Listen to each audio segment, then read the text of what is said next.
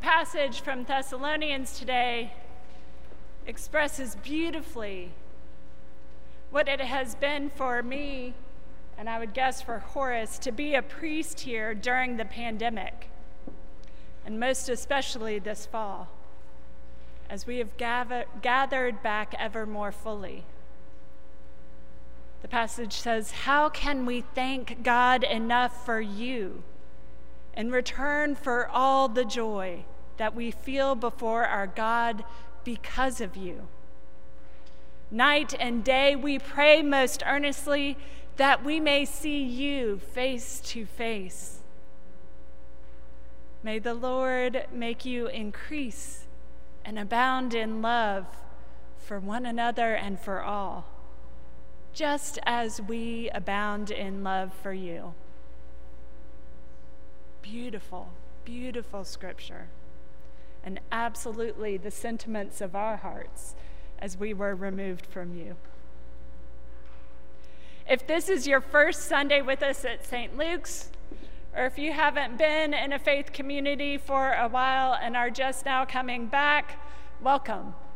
This is a great community, and we are thankful for your presence today.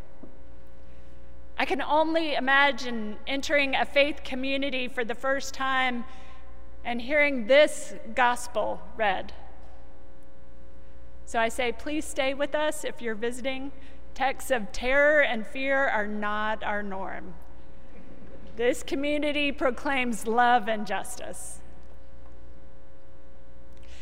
In previous years, I've tended to shy away from the apocalyptic-sounding portion of today's reading. I find end-of-times readings challenging to connect with because they speak to a reality we would really rather ignore. This year, however, these texts seem to be speaking to the times we're living in right now.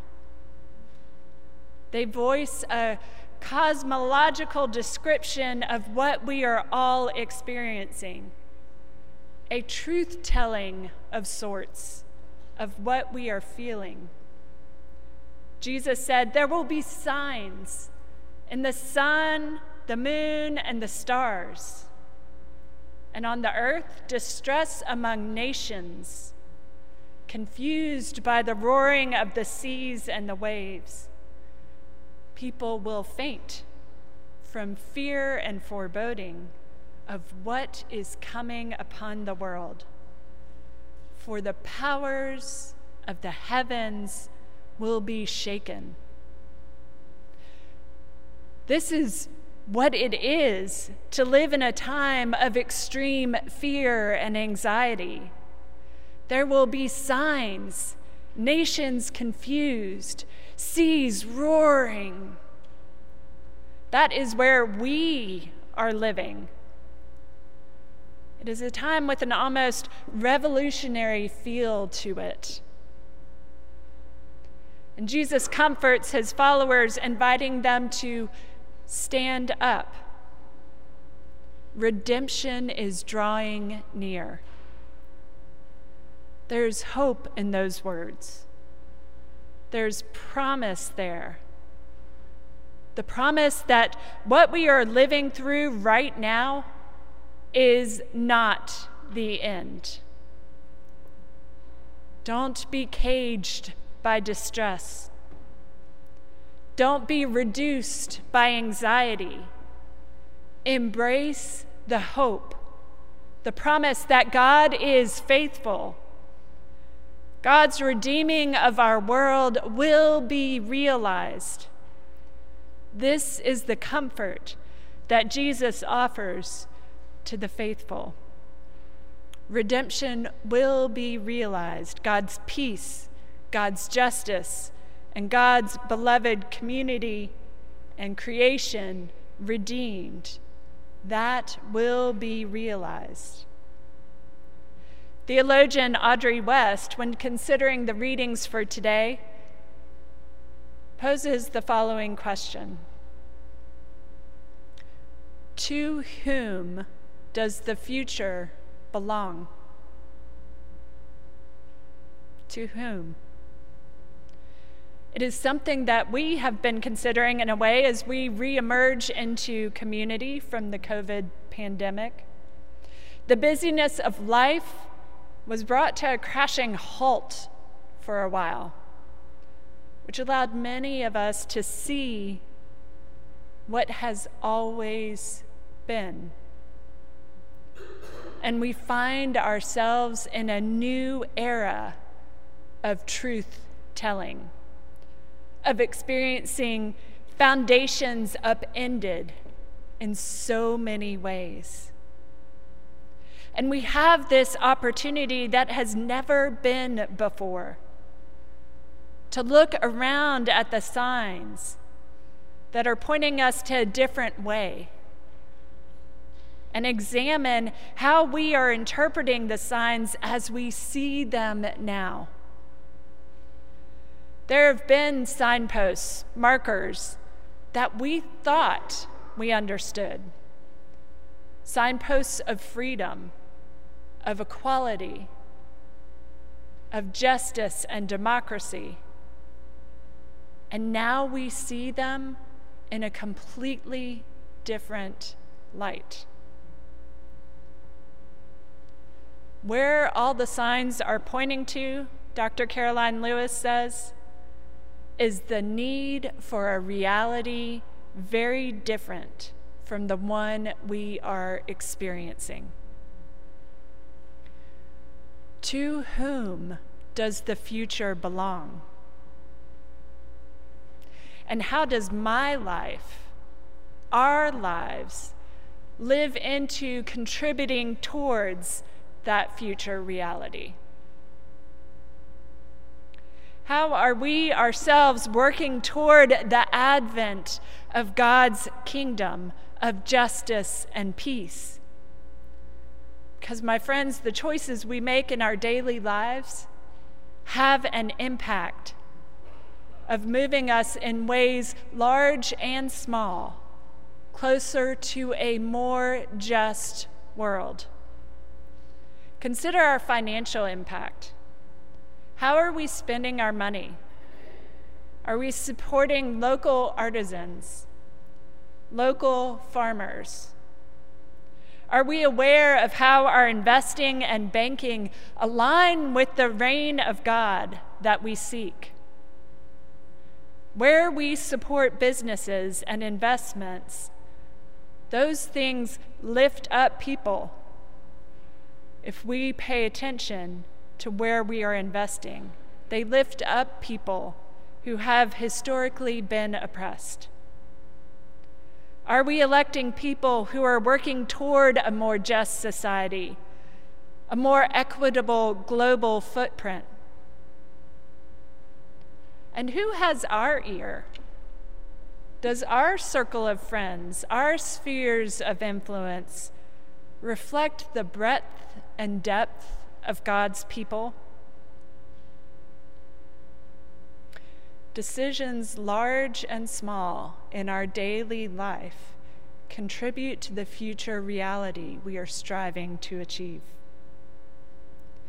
Even as we await with anticipation the coming of Christ, we are also empowered to work toward the realization of that alternate reality, a reality where the world is fundamentally changed. We can't do this work on our own. These radical things that God is calling us to for transformation of this world require more than just ourselves.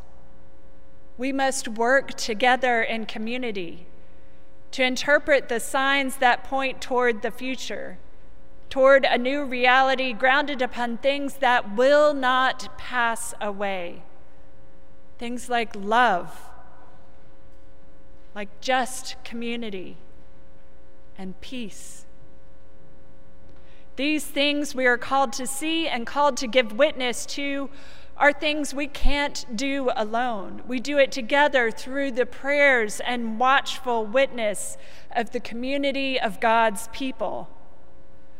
Our prayers lead us to see God's truth more fully. As presiding Bishop Michael Curry says, when love has its way, that's when we know the kingdom of God is being realized, when all are free to be the fullness of themselves. A beautiful prayer to saturate our spirits with is actually the one that was just beautifully chanted by our choir, Psalm 25.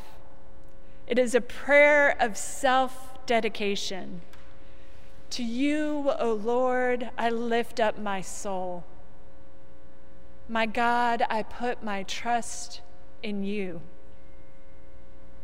A prayer of opening oneself to enlightenment, to discerning God's presence in life, and asking to be led into God's truth.